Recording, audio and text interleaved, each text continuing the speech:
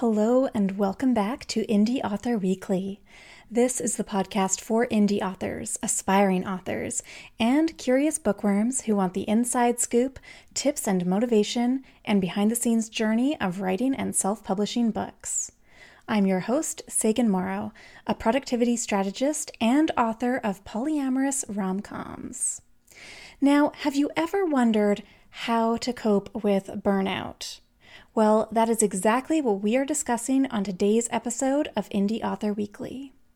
For new and returning listeners, you can now get all Indie Author Weekly podcast episodes, plus book and writing updates delivered directly to your inbox every week at saganmorrow.com/behind-the-scenes.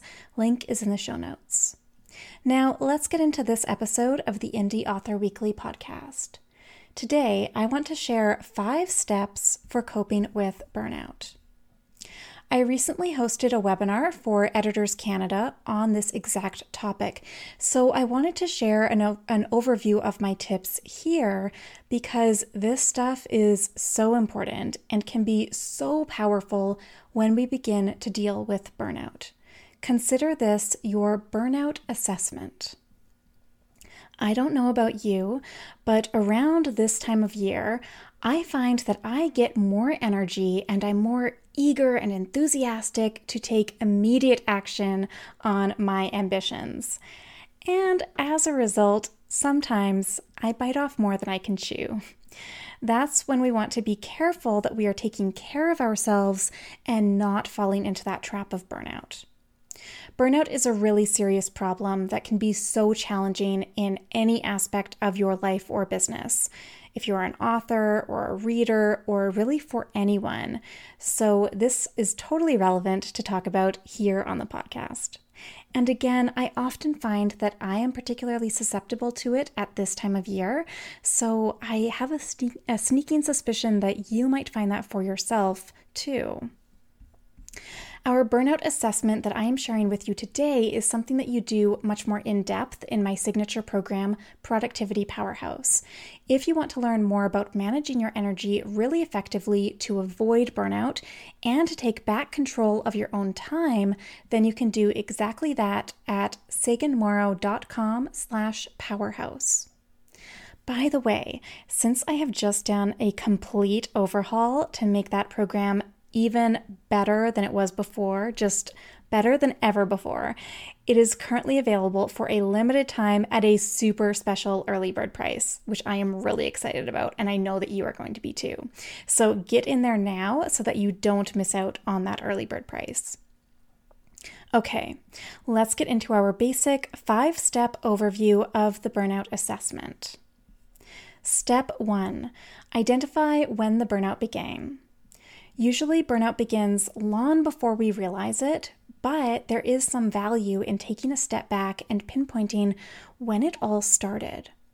Was it around a time that you took on a new commitment?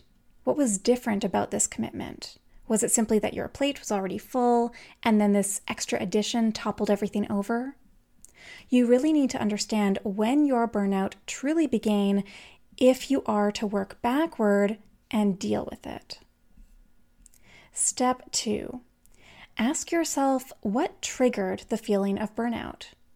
There's a difference between when you started getting burned out and when you actually realized that you were starting to get burned out. Often it can take days or even weeks before we realize what's happening if we aren't paying attention to the signs of burnout. So what was it that tipped you over and made you understand that what is going on is in fact burnout? What were you doing or thinking about when it happened? What was the trigger? Step 3, be honest with yourself about what needs to change for you to stop feeling burned out. Analyze what's working and what isn't. Check in with yourself about what you can let go of or delegate, and think critically about what will happen if you do let go of it or delegate it.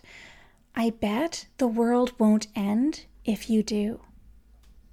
If you are burned out, something does need to change, and it's up to you to identify what you can change and to make that change because no one else can do that for you. This goes back to energy management, which I teach all about in Productivity Powerhouse. So in that case, what fills your cup and what drains your cup?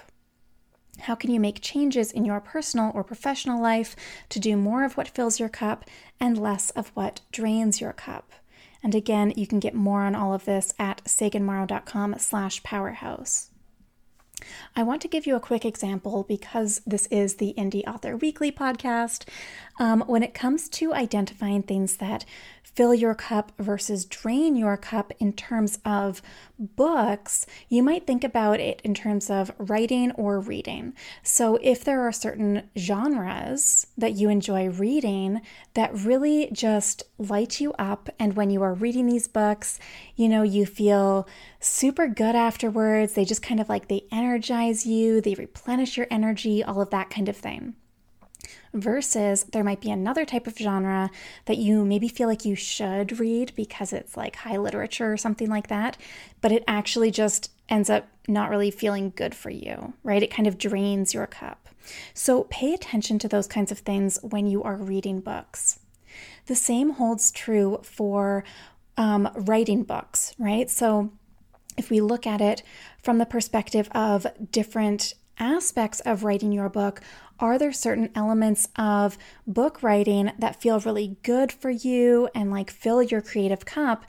And are there other aspects of it, maybe part of the editing process or something like that, which are really exhausting for you?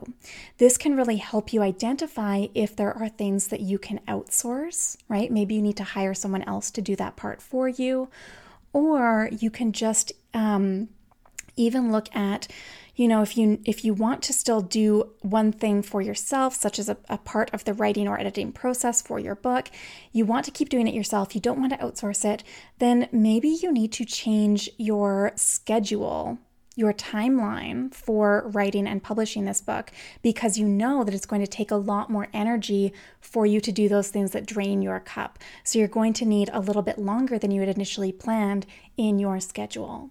So that's just a quick example for how this can kind of apply to maybe your own situation. Okay, step 4, make note of your personal symptoms of burnout.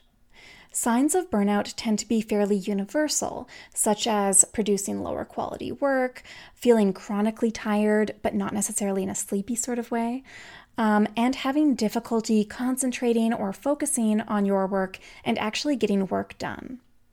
So those are universal signs of burnout. But it's also worth paying close attention to your personal signs of burnout, because your personal signs often show up before the universal signs. So they are sort of your personal symptoms are like signposts that you are on the road to burnout, whereas the universal signs are an indicator that you are already burned out. So you might notice that your personal signs of burnout include things like changes in your sleeping patterns or your eating patterns, or you find yourself caught up in a cycle of a particular set of negative thought patterns, that kind of thing.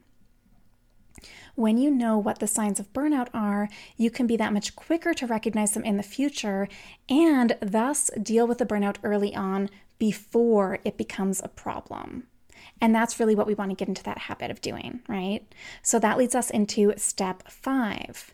Identify and implement strategies to prevent burnout from happening again in the future. So you've figured out when the burnout started, the root cause of it, what made you realize you were burned out, what needs to change for you to move past the burnout, and what your signs and symptoms of burnout are. That's really great. But none of that is going to be helpful unless you actually do something to prevent this from happening again in the future.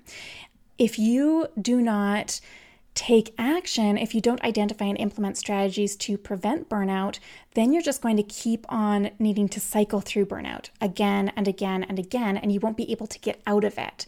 And the truth is that while we tend to all be susceptible to burnout, and it certainly comes up now and then in our lives, it doesn't need to be a part of our lives. It doesn't need to be something that we always fall into. We can actually prevent it from spiraling out of control. So you need to be able to take action and change the way that you do things if you are really going to manage burnout effectively. So that's why this assessment component is really critical, but so is the action component. I want you to check in with yourself and put a solid foundation and strategy into place so that you can be empowered for managing burnout so effectively in the future. And again, this is what you learn all about in my signature program, Productivity Powerhouse. If you want to learn more about managing your energy really effectively to avoid burnout and take back control of your own time, then let's get started and do exactly that. Join now at saganmorrow.com/powerhouse. Remember, it's currently available for a limited time at a super special early bird rate. So get in there now so that you don't miss out. It won't ever be this low of a price again. To recap, your 5 steps for coping with burnout include: number 1, identify when the burnout began. Number 2, ask yourself what triggered the feelings of burnout. Number 3, be honest with yourself about what needs to change for you to stop feeling burned out. Number 4, make note of your personal signs and symptoms of burnout. And number 5, identify and implement strategies to prevent burnout from happening again in the future. Burnout is really hard, and the most important thing that you can do right now is to be kind to yourself. You will not make things better by forcing yourself to continue working harder if you're too burned out to produce high quality work or to meet your deadlines or to follow through on your commitments and so on. Effectively resolving burnout is healthy and important and good for you, for your loved ones, for your clients or customers, and for your communities.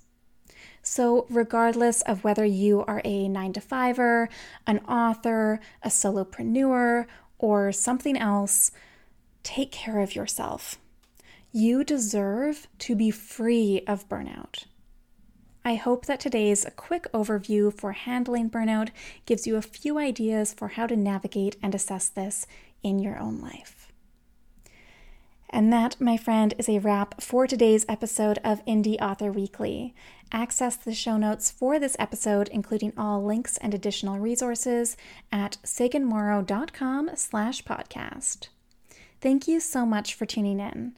Please take 2 minutes to rate and review Indie Author Weekly on Apple Podcasts. I really appreciate your support.